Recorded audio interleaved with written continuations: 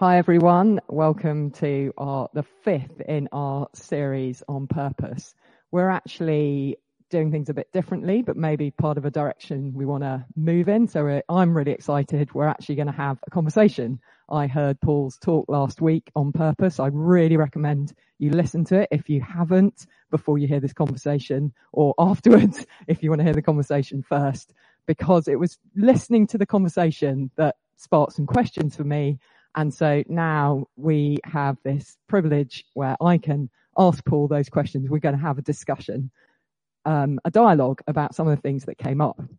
Now, when I was growing up in terms of the particular church tradition I grew up in, probably we were really moving away from caring about things like theology, particularly denomination, and so on. There was a big thing about, were you immersed or filled in the Holy Spirit? I remember that was something people talked about. But as I grew older, more and more, there were no questions at all, really, on things like statement of faith, doctrines, denominations. They just felt archaic and from another age and didn't really matter to people. So coming to the present day, the big question, probably the only question that Chris particularly, and Chris and I get asked regularly in terms of what we believe, is what we believe about the nature of gender and sexuality. That is the kind of, if you like, the statement of faith for us now in the 2020s. So you may think this is a bit archaic. We're going to have a conversation about those good old school things like who God is, who humans are, why did Jesus have to die? And you might be thinking that's not even the question that anyone's asking anymore. But I think our questions around identity is the question behind the question. So bear with us. We're going to have a good old school dialogue about these things, about what it is to be human, human nature. Why did Jesus have to die? And relax into it as well. We have quite an obsession with our stream in immediately moving to practical application. What we want to do is just dialogue. We want to immerse ourselves in thinking about these things, and we find often the Holy Spirit will kind of press something or move something, or over thinking about it for days, weeks, months, just kind of move us in a particular direction. So even if you think, why am I listening to this? This is not helping me when I'm trying to change my nappy, or when I'm trying to get to work in this new hybrid working, or when I'm just trying to get out of bed in the morning. Do listen to it, because questions of identity will inform every single other area of our life. That said, I'm now excited to be talking to Paul. We're going to look at 3 areas, and I'm going to ask him about the first thing that came up. So, Paul, welcome. Lovely to have you here. Thanks for the intro. Good Just intro. to say, we chat like this a lot, don't Yeah. we? So this is the first time it's live, but actually this is our normal conversation. Paul will come out with something and I'll question him on it, and we have a little chat. It's really good. There's probably a good few recordings kicking around of that somewhere. Yeah, exactly. Yeah. We've done that for a few years. Yeah. So this is authentic. This is probably what I would be saying to Paul anyway, or talking about with him in the light of his talk. So the first one is, I loved, Paul, that you picked up on this idea of deficiency, pervading deficiency. There's something about being human that in all cultures, and particularly in our inheritance from, you mentioned Augustine's original sin, that we have this pervading sense of deficiency, and you identify a source in it that seems to be different from maybe some of the training we've inherited. You go to the Genesis 2 narrative, and I've got some great Paul Gough quotes, you'd be pleased to know. And it's a brilliant moment where, with 2 things. Firstly, you take purpose immediately to identity, and I love that. You just get to the thing behind the thing, identity. That will reframe purpose, and that's why we're looking at identity, even though we're in a purpose series. And you say, how do we know what our nature is, our identity, and therefore how is our purpose to emerge from those things? That makes sense. You're going behind the thing to the thing. And you in that narrative, you say, if I take the fruit of the tree of the knowledge of good and evil, then I can correct the thing that is deficient in me and become the thing I want to take and become and be like God. And so there are 3 probably movements around what it is to be human in terms of this deficiency in history. There's the Augustine's original sin. We have this moral guilt that we were just born with from conception, you talked about. And then I think the Enlightenment came, and this is really simplistic, so forgive me those Enlightenment thinkers who are like, what are you talking about? And they were kind of suddenly moved away from that, and they started to talk about, Locke talks about we're born with a blank slate, so it's not like good or bad, it's just total nature that takes us to a destiny. And then Jean-Jacques Rousseau particularly talked about we're originally innocent and then political systems corrupt us. And both of them really are feeding into, therefore, education is the key, salvation by education.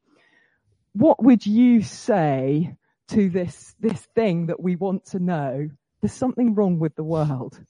We're all saying the same thing. We're saying there's something wrong with the world, and there's something about me that I'm not sure what is wrong. You're saying something slightly different to what Augustine would say, his reading. You're saying something different. Can you speak into that training in the tree of the knowledge of good and evil? And are we originally innocent? Are we a blank slate? Are we originally fundamentally corrupt and we need some sort of salvation? What's your take on that? It's just such a fantastic topic, and I was glad to get the questions. I think in some ways it's such a huge topic. You could spend a whole week and not really quite get to the bottom of it. And there are a lot of kind of threads that weaving together there. I think maybe we'd separate them out into sort of two strands to begin with. And one is the Christian tradition. Brilliant. And how we've approached these things in the family conversation, the family conversation of the church, how that's been approached over the years. And the second, which of course is related, and that's the secular discussion. You mentioned about Locke and Rousseau and Enlightenment era questioning around the received dogma. Yes. That's there in the West. And of course, the one follows the other, but they're sort of two categories of conversation in some ways. So first of all, I think the Augustinian thing, and for people who don't know, Augustine, is a great theologian, Saint Augustine, considered one of the kind of cornerstone thinkers, of the first few hundred years of the Christian faith. Said some amazing things, in many ways a good guy, but also like most, when you read them, you get a mixture of some stuff which actually, when you put it under scrutiny, you realize there's some significant issues there that we ought to be prepared to ask questions around. So Augustine is really hailed as the one who codifies this idea of the concept of original sin, even the term original sin. And I think, and as an idea, it's one that was very powerful because it got adopted really by the whole Western Church. Even to this day, it's almost taken as a given. And also secular conceptualizations of Christianity will often address this issue of original sin. Yeah. And it needs some unpicking. I mean, first of all, I would say, just to look at Augustine, I think that Augustine's conclusions of the idea of original sin, to put it simply, we all inherit an intrinsically corrupt and unholy nature, going back to Adam. Adam's sin therefore transmitted a kind of a hardwired spiritual DNA to us to be corrupt and ungodlike. So he kind of codified this in that way, but he also concluded as a consequence, and I maybe alluded to this in the talk, I can't remember, but as a consequence, he had this idea that even babies who are stillborn would then automatically go to hell and be judged by God because they are intrinsically corrupt. And so even to this day, in the kind of conservative wings of the Catholic Church, there are rites for the baptism of stillborn infants. And the expectation then is, unless those rites are performed, their default state is unforgiven, it's corrupt, it's basically lost. And I think that any theology which leads to that conclusion, and I think that Augustine's theology does lead to that conclusion. Okay. Any theology that leads to that conclusion is demonstrably false. Like that cannot possibly be in keeping. It's not in keeping with the scripture, the scriptural witness, particularly the teachings of Jesus, nor is it philosophically conscionable. The idea that any world that has its origins in a good God could be set up in such a way that required the baptism of stillborn infants. Otherwise they go to a hellish judgment. I mean, that's, if we allow ourselves to just even consider that, I think it's crazy. I think it's insane, actually. And Augustine, I think he dropped the ball on that one. So I think my starting point is, at the very least, the way that Augustinian precedent was set out, is obviously and demonstrably false. So we need to take a step back from that and say, all right, let's ask some more questions about it. What is it he's trying to get at? Where does he kind of go right? Where does he go wrong? And what happens, in the kind of following centuries of thought and in the Christian tradition. So, I think that's there for me. It's conspicuous I've actually done quite a lot of reading on this subject. You know, I've been really struck by Jesus's dialogue with the disciples about children. It strikes me that is such an important aspect of the gospel that is overlooked so quickly. And I've talked about George MacDonald before in Unspoken Sermons. I think it's the very first chapter, the very first sermon of Unspoken Sermons. George MacDonald addresses that part of the gospel. Jesus called a child to stand among them. And he makes the statement that, actually this is because God himself is inherently childlike. That's why he says, if you want to see the kingdom, you have to become like a child. That's inherently the way that God is. And yes, there's obviously a serious problem with the world world system. There's the problem of sin. That is there. And we have come up with all sorts of different ways of trying to understand that and deal with it.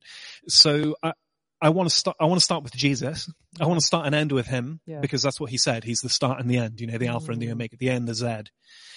So I want to start and end with him. And I think that, his comments always greatly dignify and sanctify childhood. So any teaching or discussion which desanctifies childhood, I think is antichrist. Literally antichrist against the character and the flow that comes from Jesus. So I think if we can accept that, first of all, then it means perhaps other passages of scripture which we may be familiar to us, which we've just taken as read in the past and just assumed they fall under that, they're just kind of confirming scriptures. I thought of the one, Paul says, I know that nothing good lives in me, that is in my flesh, for example. Maybe we're used to a scripture like that and to interpreting it in an Augustinian way, for want of a better word. Maybe once we realize it can't be interpreted that way, we have to take a step back. What is it that Paul's actually saying? In the light of Christ and in the light of the statements that Christ has made and given to us, then we need to revisit the question in a different way. So that's what I'm advocating for, because I think that's what the gospel does. I think the gospel cuts through this. Going back to Genesis 2, it's an interesting meditation for me that the tree of the knowledge of good and evil and the tree of life are both trees. Yeah.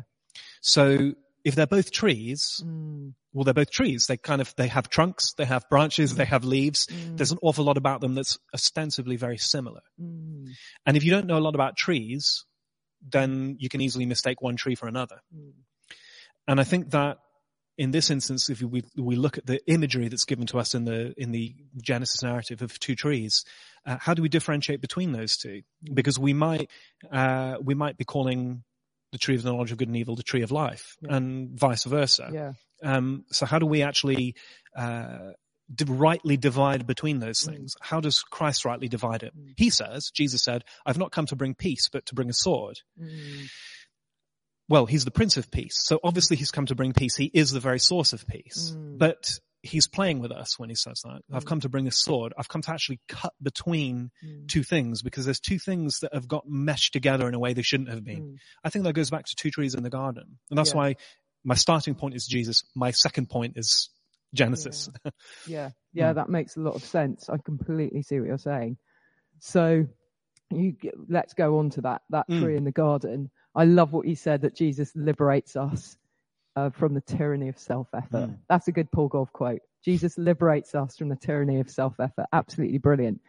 And what you say is the training in the tree of the knowledge of good and evil, that the world system, this is another Paul Gold quote, is entirely predicated on this idea of self-improvement. So in that imagery is basically saying all humans are in this training, and that's made us believe we're deficient. You need to learn what is good and what is bad.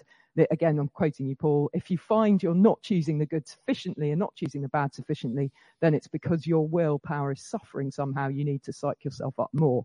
But I'm wondering, my question about that wasn't that the role of the Torah, the law, the instruction? That was in enlightening us, because before that, we didn't realize that what we were doing was cruel and causing suffering. We were building empires, Egypt, Babylon, these ancient empires became imageries of human dominion that basically involved the oppression and injustice of many for the power of the few. That system was exposed through the Torah, through the instruction, through the law, which enlightened people to know actually there is good and bad, and this is how you can go to the good. Then Paul and Jesus and Paul and the New Testament thinkers, almost all of which were Jewish, affirmed the Torah as good, but also affirmed it didn't have the power to change whatever it was within humans that are seduced by power, and therefore you still have the system of the oppression and the oppressor, even though the Torah has been given, which is good.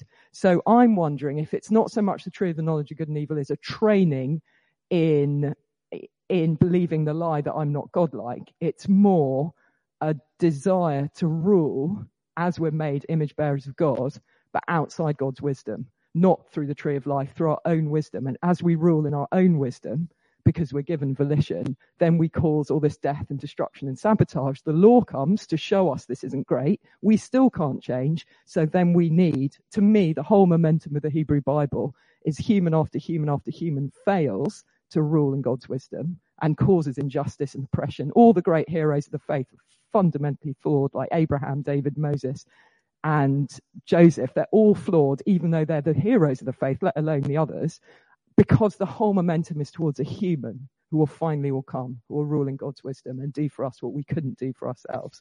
So it wasn't so much we were trained in the lie, it was the Torah that exposed the lie, but exposed our inability to rule with God's wisdom, and exposed our desire constantly, our propensity to rule in our own wisdom. I acknowledge what you're saying about childhood. I don't know when that happens. I'm not saying there's a time that suddenly at this point we're morally responsible. The Jewish tradition would say bar mitzvah at 13, but we don't know when that something shifts and suddenly we're morally responsible. We're not innocent anymore, and we rule by our own wisdom and cause death and destruction. That to me is an interpretation of the tree narratives.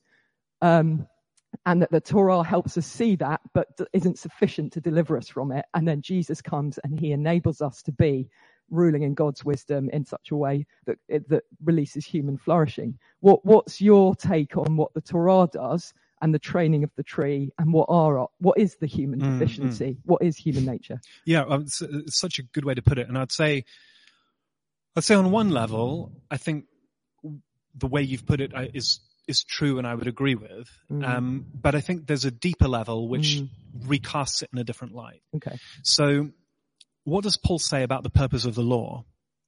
Actually, Paul says the law was added so that sin would increase. So that's really interesting. If we just stop and unpick that for a moment, the law was added to increase sin. So God does something with the express purpose of increasing sin. That's Paul's gambit there at that point in the book of Romans. Yeah.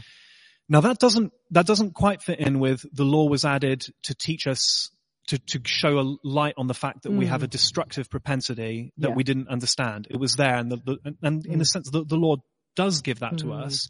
But actually it begins by doing that, but it ends by increasing sin to the point that all are disqualified. Actually, even more than that, Paul says it increases it to the point that all are dead. So he uses this kind of existential language. Yeah. All are dead. Through the law, I died to the law, he said. The commandment came, sin sprang to life, and I died. And he said, and this was God's purpose the whole time. So the Jewish conceptualization was kind of what you were saying. Here's the law. It's teaching us the right way to live.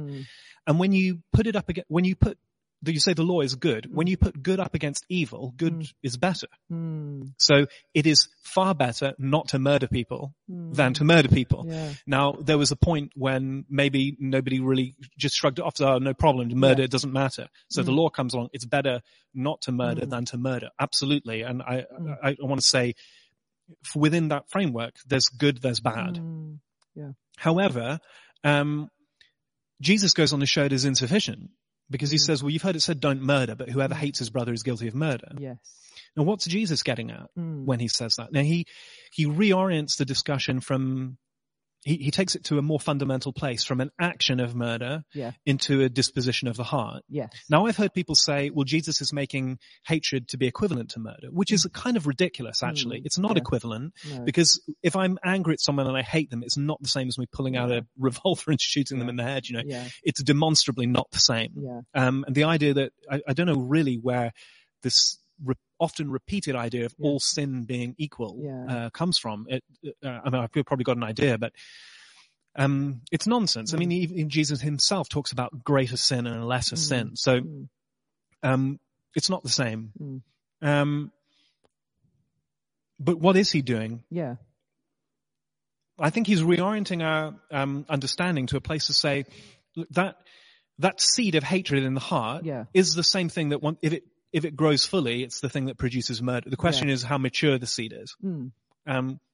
It's of the same category, of the same kind, but it's not as damaging, it's not as destructive, So he reorients it to a conversation about what's going on in the internal world. Yeah. He does this a lot, actually.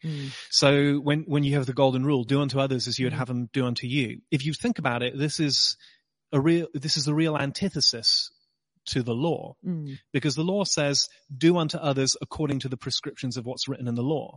Jesus says, do unto others according to what you would have them do unto you, which requires you to have some kind of internal dialogue. Well, what would I have others do unto me? And then to first see that in yourself, and then to be able to empathize and extrapolate that out towards others, which is a process that's involved in love, the process of love. Love does no harm to its neighbor. If you think about it, that's a completely different way of operating than the way of the law. The way of the law gives you prescriptions and says, learn these and follow them and you'll do what's right. Jesus says, do unto others as you would have them do unto you, which is you have to know something of yourself, and then you have to somehow intuit from that into your action. That the action flows from an internal reality instead. There's something organic about that. I think that starts to look like the tree of life. Yes. So I think what happens with the Hebrew law is, of course, Torah doesn't mean law. It means wisdom. I think you've made that point as well. So our conceptualizations of law, we might overlay the concept of legal system. Yes. And we have to be careful of that. And certainly with Reformation thinking, most of the early reformers were trained lawyers. So they brought a legal lens, a judicial lens. But I think that judicial lens begins to break down very quickly when we start to really work out its implications. It's useful as a metaphor, but it's just a metaphor. It's not a reality. So I think what we have is, if you think about Adam in the garden, when he takes him and Eve, when they take the fruit of the tree of the knowledge of good and evil, whatever that means historically, in terms of historical fact, I don't know, but let's just take it as it says it. That represents a decision to view the world through this particular lens. And that's not just a mental thing. That's something right at the core of Adam's being. Suddenly I have to learn the good and learn the evil, choose the one and reject the other. This is Deuteronomy 28. God says, I've given you two mountains, blessings and curses. Choose the one, reject the other, and you'll be fine. Well, that's what the law promises. The law promises a system that we can learn, and then we can apply ourselves to engage with it. And mercy within a legal system says, well, then you get away with it. You've got some leeway if you make some mistakes. Which is to really water down the gospel, because the gospel doesn't give us room for that. The gospel says all die. According to the law. You might even see the whole process of the story in the Old Testament. The trajectory of the Old Testament is one of a progressive exclusion of everybody. So, Noah and his family, there's a lot excluded apart from them. Even go back to Cain and Abel. Abel included, Cain excluded. You get down to Noah's family included, everyone else excluded, and then out of them, you have Abraham included, Lot and the others excluded, and then out of Abraham's children, Judah included, the others excluded. Out of Judah, the family of David included, everyone else excluded. Out of the family of David, just the root and the branch of Jesse. All have sinned and fallen short of the glory of God. So then only one. So there's this progressive exclusion of everyone. And Paul puts it like this. He says, so God binds everyone over to disobedience so as to have mercy on them all. So the purpose of that exclusion is to put everybody in the same boat and then to blast an iceberg through the hull of that boat and sink it to the bottom of the ocean. That's the bit that we miss. Yeah. It's the really radical bit. Yeah. Actually, he puts us into the boat, not as a lifeboat, but to sink that boat and to bury us at the bottom so that at the very bottom we meet Christ and in the very bottom we're raised with him. Yeah. And that's significant because if we why do we need to be sunk again? That's the bit I don't understand. Yeah. What is the propensity within us to death that means that boat we all need to be sunk? What's the same boat we're all in? Yeah. Well, I think again we go back to Genesis 2. Yeah. Adam is in that boat. Typologically in the scripture, it's the bush that he hides in, which in Jewish tradition is the fig bush. And they talk about wearing fig leaves. In Jewish tradition, the bush they go into is also the fig tree, the fig bush. Yeah. So and the fig bush becomes symbolic of the Hebrew, the Israel system, you know. Yes. So when Jesus curses the fig tree, that's really obvious. It's a fig tree that has leaves but no fruit. So he's cursing the training in the tree of the knowledge of good and evil. He's saying that is death. Yeah. And all of you are in it, so it's all dead in that it's not a real way of living. That's the bit I can't. What is the propensity, the deficiency that we all need to sink? Why do we need to sink? Well, I think you have Adam's already sunk, you see. Where's he sunk into? He's sunk into the bush. So he's gone and hidden himself. Yeah. Adam and Eve are hiding from God, trying to be covered by the leaves of a tree that produces no fruit. That's the image that's there. And I think what we see is that at the point where the road forks and they go down that road, God hasn't changed. So if you would think that if you adopted much of the kind of popular angles around what God is like, you would think that as soon as Adam took the fruit, if he even got within 10 feet of, God walking in the Ruach HaKodesh, in the spirit, in the cool of the day, in the garden, he would just spontaneously combust. Yeah. So, well, Adam, you're unholy now. God is holy. If you get near him, you're just going to get torched. But that's not what happens. Yeah. In fact, in the Genesis narrative, God gets close enough to Adam to actually clothe him. Yeah.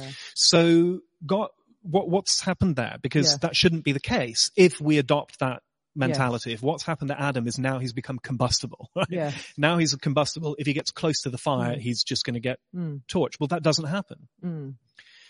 But in Adam's mind, he's gone to hide because he's afraid he's going to be destroyed. Okay. So what's happened now is Adam has entered into death. He's entered into the fig tree. Yeah. He's entered into darkness. Yeah. And now he's in that darkness. There's something within him that has erected this wall. Yeah. Or maybe we could look at it like a colored filter. Yeah. There's a pane of glass which is tinted a certain color, and now he can only see that color. Yeah. He's adopted it and taken it into himself. Now we could say Genesis 2 begins with God creating man in his image and ends with man recasting God in his image. Yes. Yeah. So this overlay has now happened. And because that overlay is there is something within Adam which renders him incapable of being at peace and at rest in the presence of God. Yeah.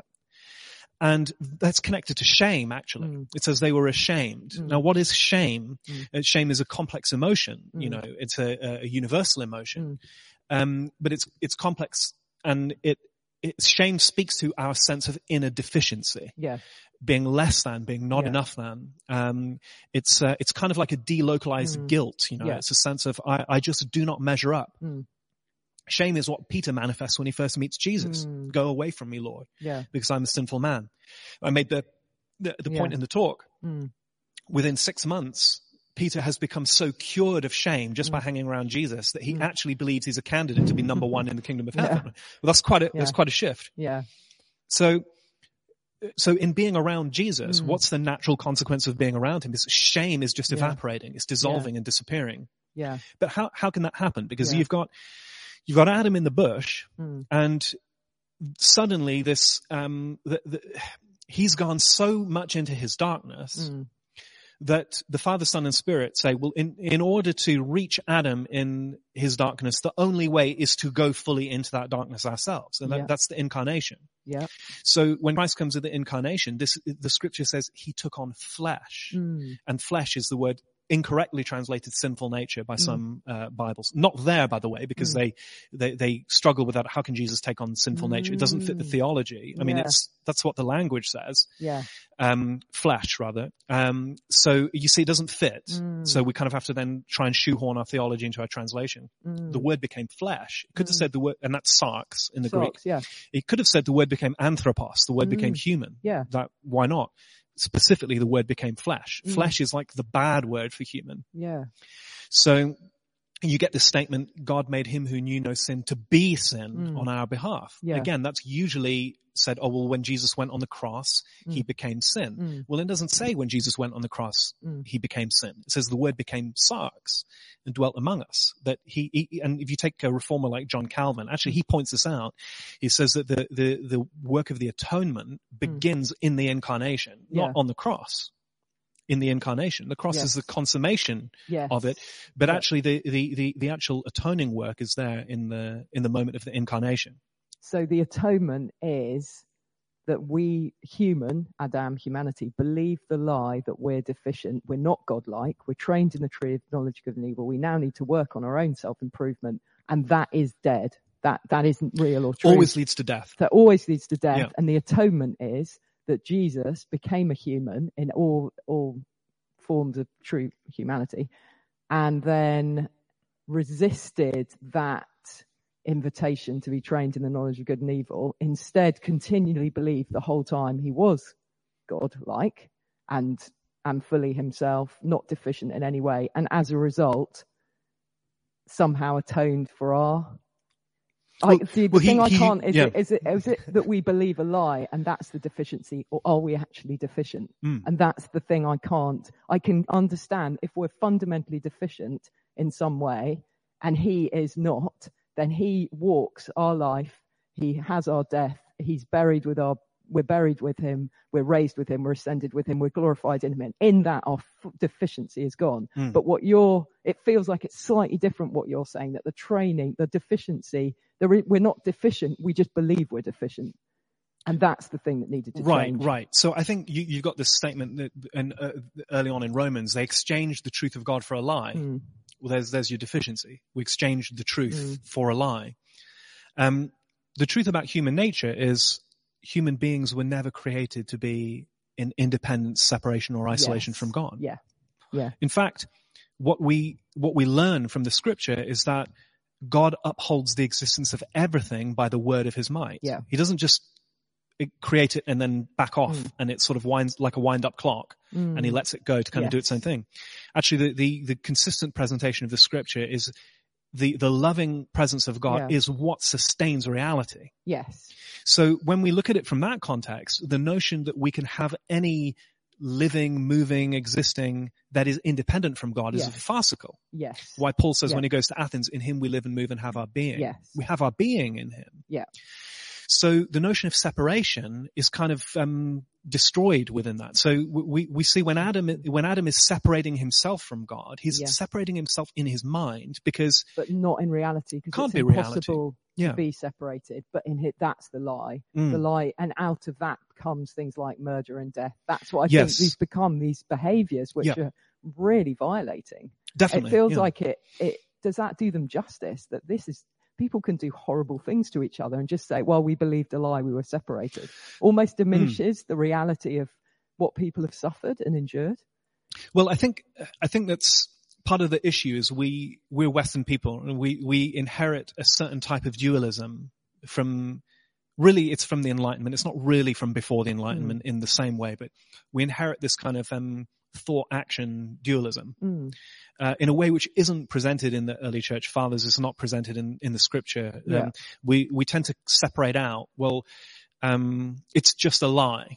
It's like, got you. So lie's an embodied thing, just it's like embodied. Truth is. Right, Everything exactly. about you, you're not living in reality, you're living in deception. Jesus says, I'm reality, I'm truth. And then when we're resisting that in our own thinking, the whole life is a lie. So something like murder is an action of a lie because it's denying the sacredness of the other or whatever. Right. And it's fundamentally, what is that lie against? It's against love, which is the way of being that is the Trinity. So the very reality of the world that we live in, according to the Christian belief, the very foundation of that reality is the loving presence of God, Father, Son, and Spirit. Yes. So to not see that, and therefore to attempt to live from a different kind of source, Yes. is what kinks everything out of whack. Got you. And so lying for you is weighty. I think that's what 100%. almost, you were saying not all sins are the same. And when someone says, we believed a lie, therefore we did this, you're like, okay, what you're saying is that's dualistic for me to not see lie as weighty. It is extremely weighty. Yeah. Because it's resisting reality. In fact, you've got in Orthodox theology, this discusses the difference between the true self and the false self. Yep. So the false self is a false self. Like it's an illusory self. It's not the real self. Yeah. But that doesn't mean it doesn't have presence. It doesn't have an impact. I mean, darkness has no substance. Yeah. I like to think of it like this. Darkness has no substance, but it can kill you. Yeah. Like you can be walking in the dark and not see you're going to fall down a hole. You know, so darkness can kill you. And it can be something that generates in us through our own fears and our own projections, things that also become destructive and can kill us too. Yeah. So, but darkness is not a thing. Yeah. So it doesn't have any existence. It's not like not like anti-light, you know. Yes. Darkness is just it's an absence. Yeah. Now John talks about darkness. John 1 in the prologue. It's interesting. He says, he talks about John the Baptist coming to testify concerning the darkness. Yeah. Now, what does that tell us if we think about it? It tells us that the darkness is so bad that we actually need someone to come and tell us that the darkness is a thing and it's there. Okay. So the worst kind of darkness, the most effective darkness, is the darkness you don't even know is darkness. Yes. The worst kind of deception is a deception you don't even know, right? It's a lie that's so powerful that you think you can see when actually you can't. Yes. Jesus uses this language about the Pharisees. He said, if the Pharisees didn't claim to see, they wouldn't be guilty of sin. Yes. Really strange statement. Yeah. Again, if we plug it back into a legal framework, makes no sense at all. Yeah. What law did they break to be guilty of sin? Well, Jesus said, actually, the only thing they did is claim to see when they can't. Very totally different framework. It doesn't fit in as a statement. Also, you have this thing. It talks about Jesus talks about the Pharisees being sons of the devil. Well, are they really sons of the devil? Well, the devil didn't create them. Yeah. Right. Yeah. So, so actually when he calls them sons of the devil, he's saying that the way of being that you are electing to operate in is actually in the line of the devil, who is called the father of lies. Yes. So therefore, everything about this is illusory, false, deceptive. It's not real. It's not, and the word truth in the Greek, aletheia, it means the word real. You know, it is physical embodied truth, like you mentioned before. Yeah. It's not abstract. It's not an abstract concept. So everything in that narrative is darkness, lies, deception, the false self, the false reality. Yeah. And that is the condition of our hearts. Yes. But God says, how do I solve this? Yes. Well, Paul says, God who made light to shine out of darkness made his light to shine out of our hearts. Yes. So Paul goes back to Genesis 1, in fact. So he's kind of linking it. In fact, we can see what Paul's doing is he's taking Genesis 1 and saying, Genesis 1 is actually about how Christ comes to meet us. Yeah, absolutely. So in the darkness, in the formlessness of that chaos, he says, let there be light. And then out of that, it's not that the light shines in. And I think this is a really important distinction. Yeah. Christ's light doesn't begin by shining into us. Yeah. We shine into one another. The light of Christ does shine in relationally in those ways. But actually, the New Testament scheme is more paradoxical than that. It says the light shines out of our hearts in the same way that Jesus says, the one who drinks the water I give him out of his innermost being will rise up from the deepest part of him. The Holy Spirit will rise up from there. Yeah. So the image is saying that there is something at the very deepest core of your being that is the life of God, that the way we've been trained to live and think and feel and all the rest diverts our attention from that towards an illusory and deceptive way of being. Okay. And then the light of Christ recalibrates us to suddenly see, no, this is the truth. Christ in me. Yeah. Oh, and it's not even I who live. It's Christ living through me because he and the Holy Spirit, the Lord is the Lord and giver of life. Christ, the resurrection and the life. So the very thing that powers me is the presence of God himself. So how could I be separate from him? Yes. If he has shown me that he is the very one who is causing me to live. Now again, go back to Genesis 2. It says God breathed his breath into the man and the man became a living being. Yeah. Well, you know, both in Hebrew and in Greek, the word for breath and the word for spirit is identical. Yeah. So when God breathed his breath into Adam, it's like he breathes his spirit into him. It's very conspicuous. Yeah. Adam is alive. He is human because he has the Holy Spirit inside him. Yeah. It's very, very specific that that's there. So suddenly this idea of separation, well, could Adam even hide from God if he didn't have God within him? And the answer is, well, of course, no. He couldn't do anything if he didn't have God within him because he wouldn't exist at all. He would just evaporate away into nothing. Athanasius of Alexandria writes in the book on the incarnation of the Word. He said, God, what then was God being good to do, seeing that his creation was on the road to ruin and lapsing into non-being? Well, this is the stage that's set. Yeah. So Christ enters into our unraveling. Yeah. And that unraveling is death. So he goes to death and goes all the way down to the bottom of the bottomless pit. Yeah. Now, if he weren't to do that, then he wouldn't have actually reached us there. Yeah. Because that's where we are. Yeah. He comes to reach us there. He doesn't just come to reach us in the highways and the byways and in the streets and on those things. He does reach us there. He meets us on every level. But if he left death unassumed, then it's unhealed. Again, I think that might be a Calvin quote. The unassuming is the unhealed. Or maybe I'm quoting someone else. I don't remember, but it's in there. The unassuming is the unhealed. So Christ assumes all. Yeah. And when it says he becomes flesh, it means he's assumed even, perhaps even especially, those parts of us which are the sinful, corrupt, you know, those parts which you say, we can't possibly have that. Now the other image of that is the image of circumcision, the circumcision of the heart. This implies something is cut away and removed from us. So what is it that's cut away and removed? Well, again, I think we can talk about it. It's the false self is cut away and removed. Well, we can still reactivate that if we choose to agree with those lies and come into agreement with that way of being. We don't have to do that.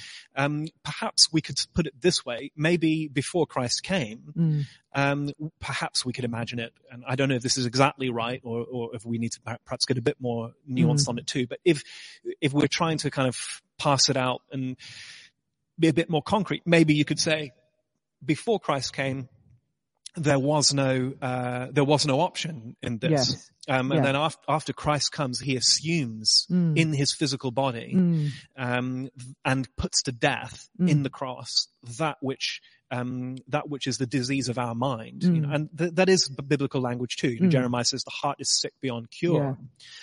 So if the heart's sick beyond cure, God's solution is the replacement of the heart. Yeah. I'll take out the heart of stone and put in the heart of flesh again.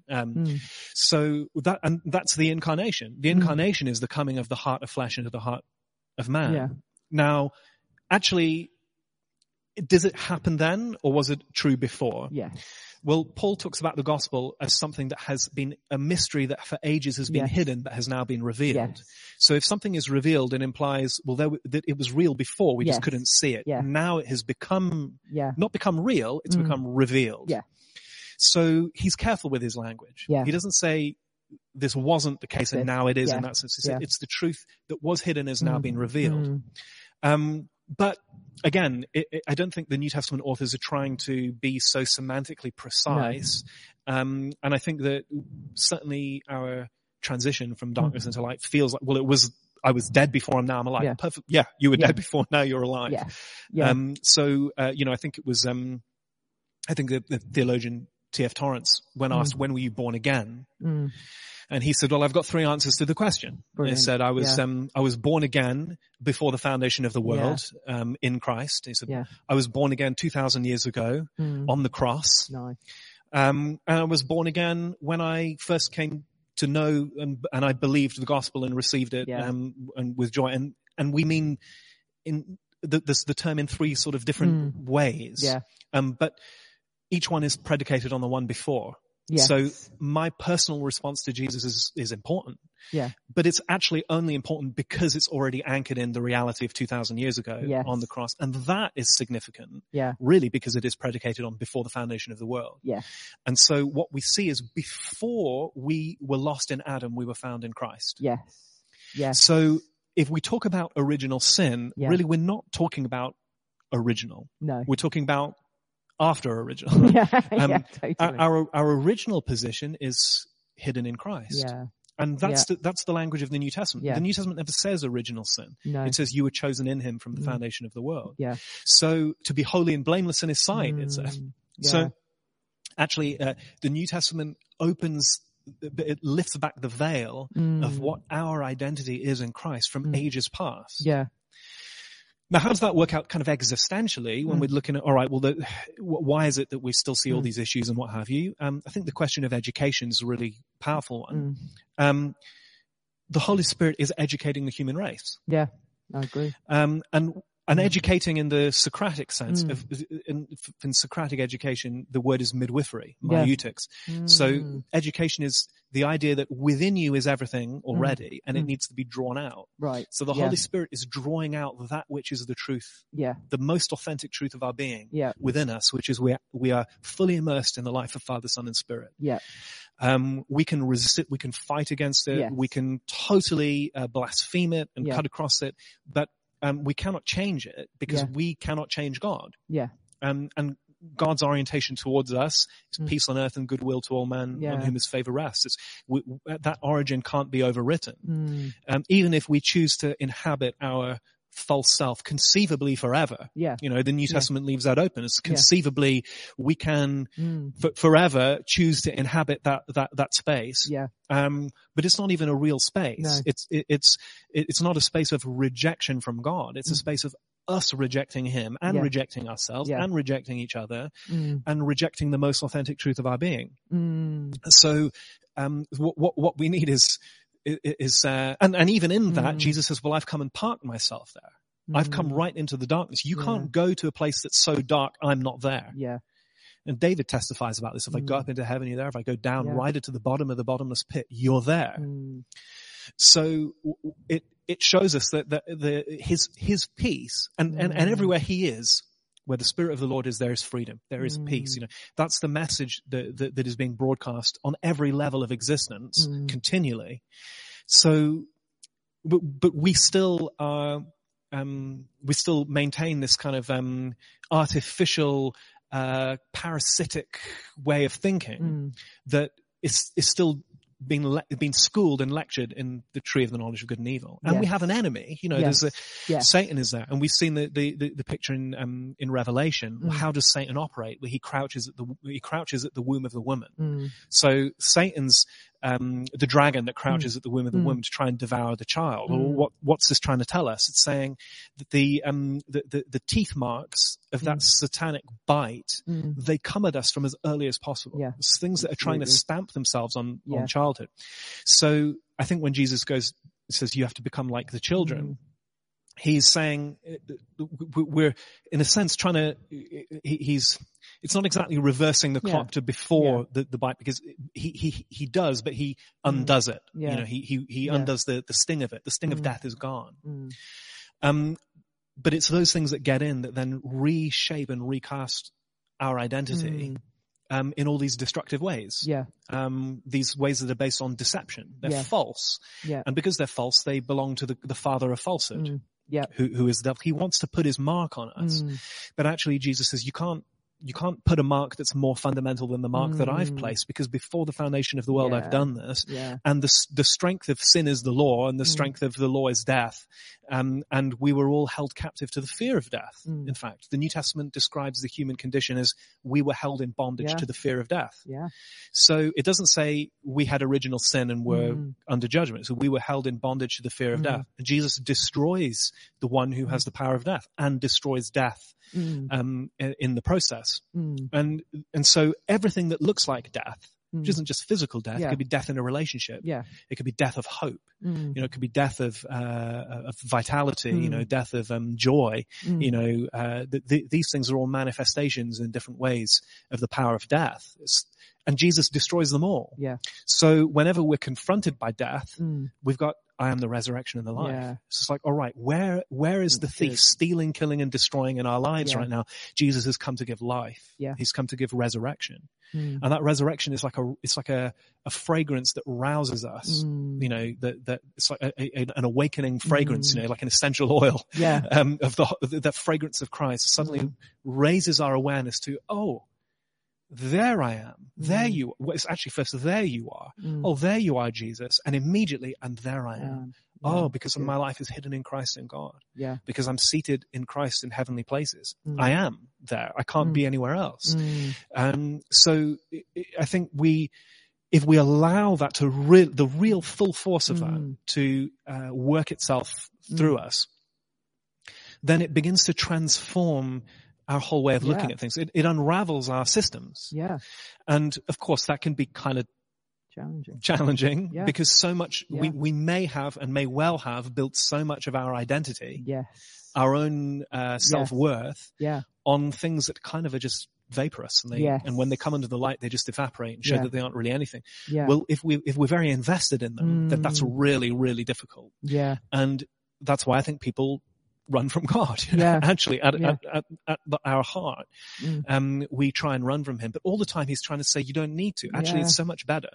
Just okay, you can run as much as you like, but sooner or later you're gonna get exhausted, and when you do, I'm gonna make you lie down in green pastures.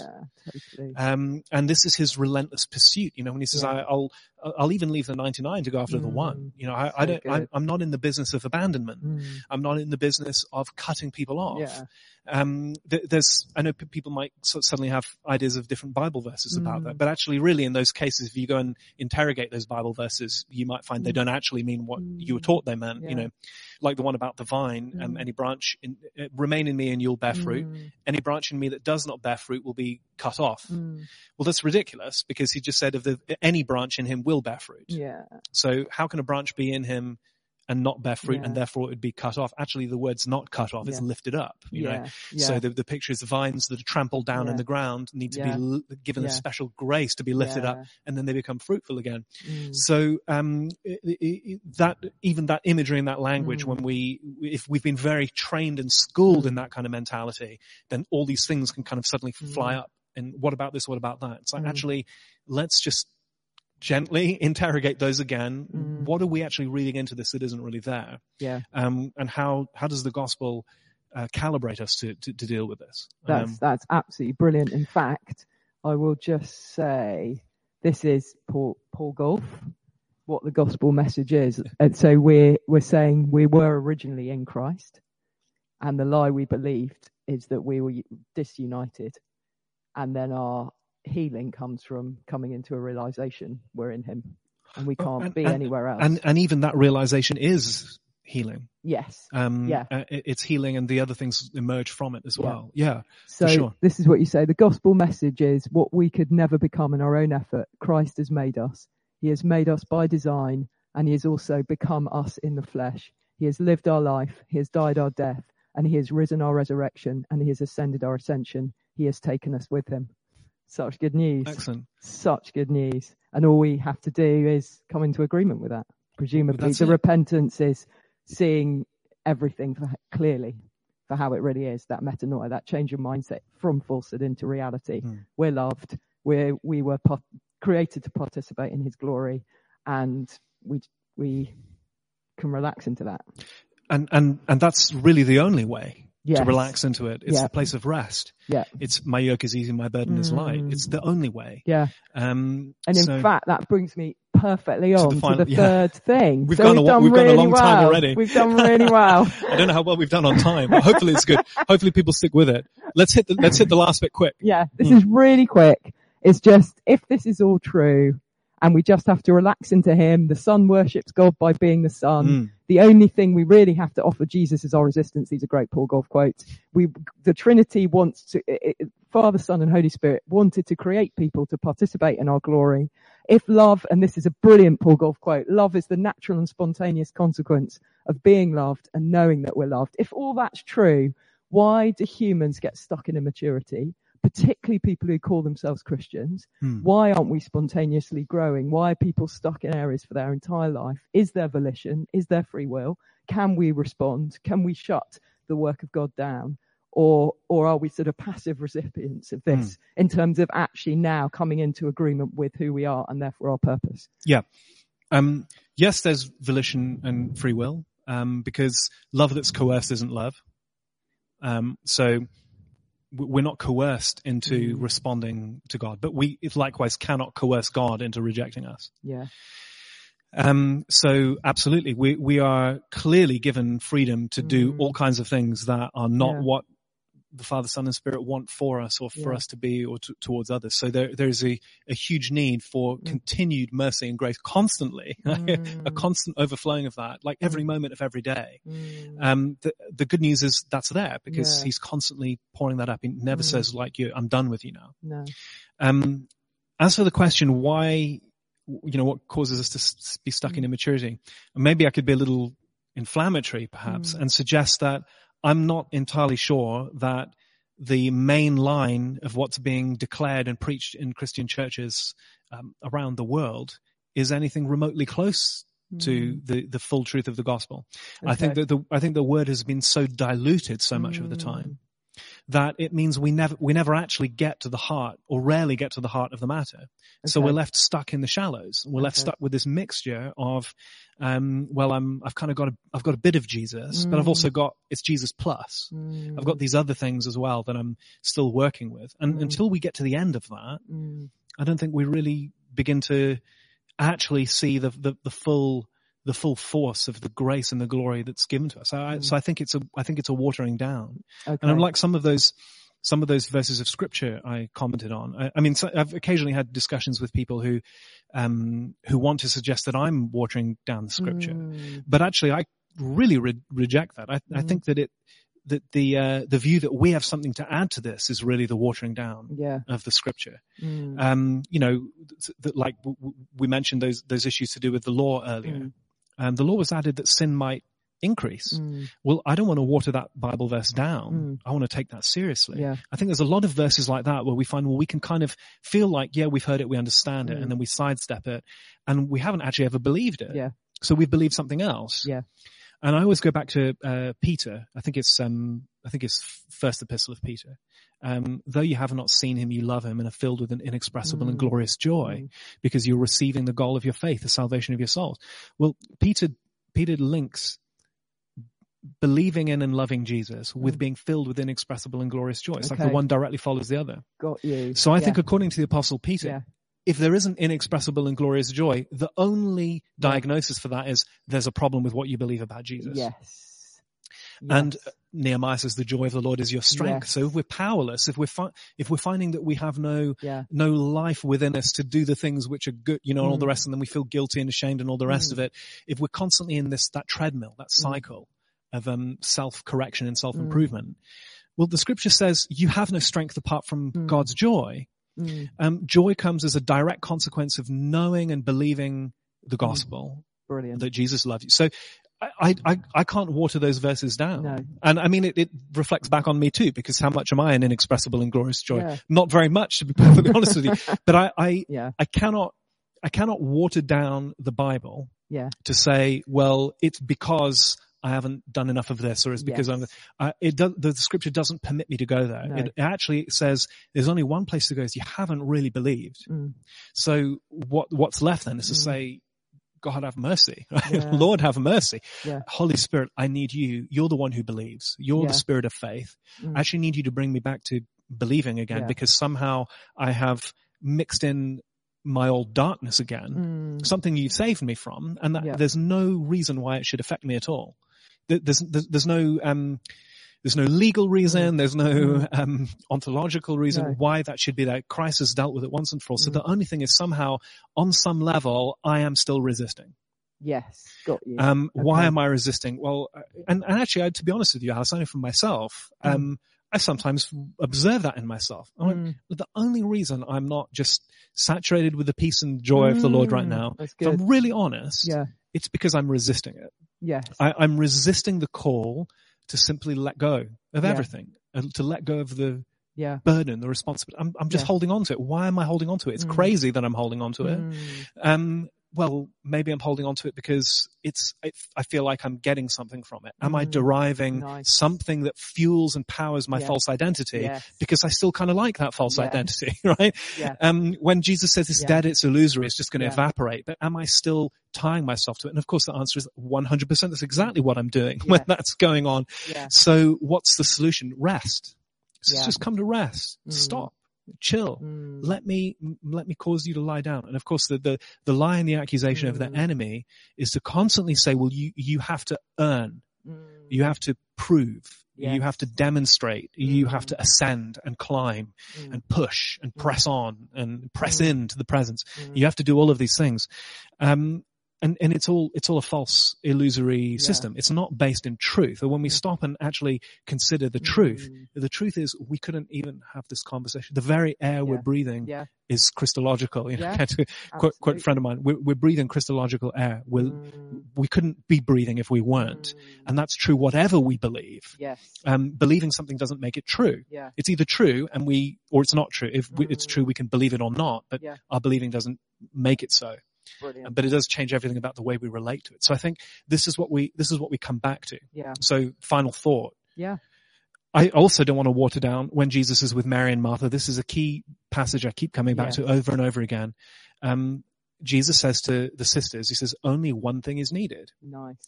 Now, how many times have I watered that down? And I've said, well, 2 things are needed, 3 things are needed, 4 things are needed, 5 things are needed. Anytime we do that, we have taken Jesus' words and completely disregarded them. So anyone who wants to say this is watering down the scripture, you are watering down the scripture to take Jesus' words and add anything to that one thing. What is the one thing? What's Mary doing? She's just there. She's just lying down in green pastures, sitting down actually in the picture. She's sitting down at the feet of Jesus in green pastures. She's drinking of the fountain. That's all she's doing. And Jesus refuses to allow anything else to be added into that equation. Nice.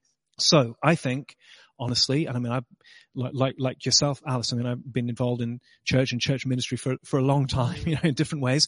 And I could see 1,000 different ways I, as well as many others, have been guilty of simply adding a whole bunch of things to the one thing that Jesus said. So is it any wonder that we've got problems?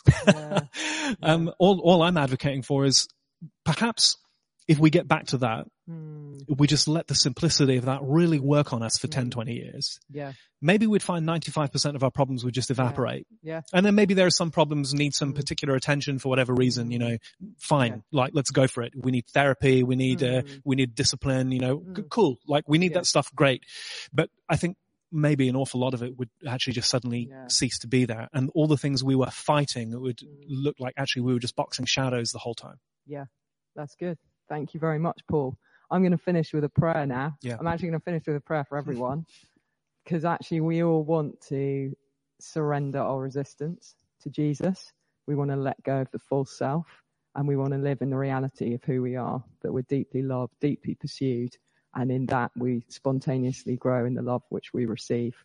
And in that also we see everyone clearly. So I just bless us all to walk in that wholeness, that healing, that restoration, that sort of light bulb of who we are in Christ. Amen. Amen.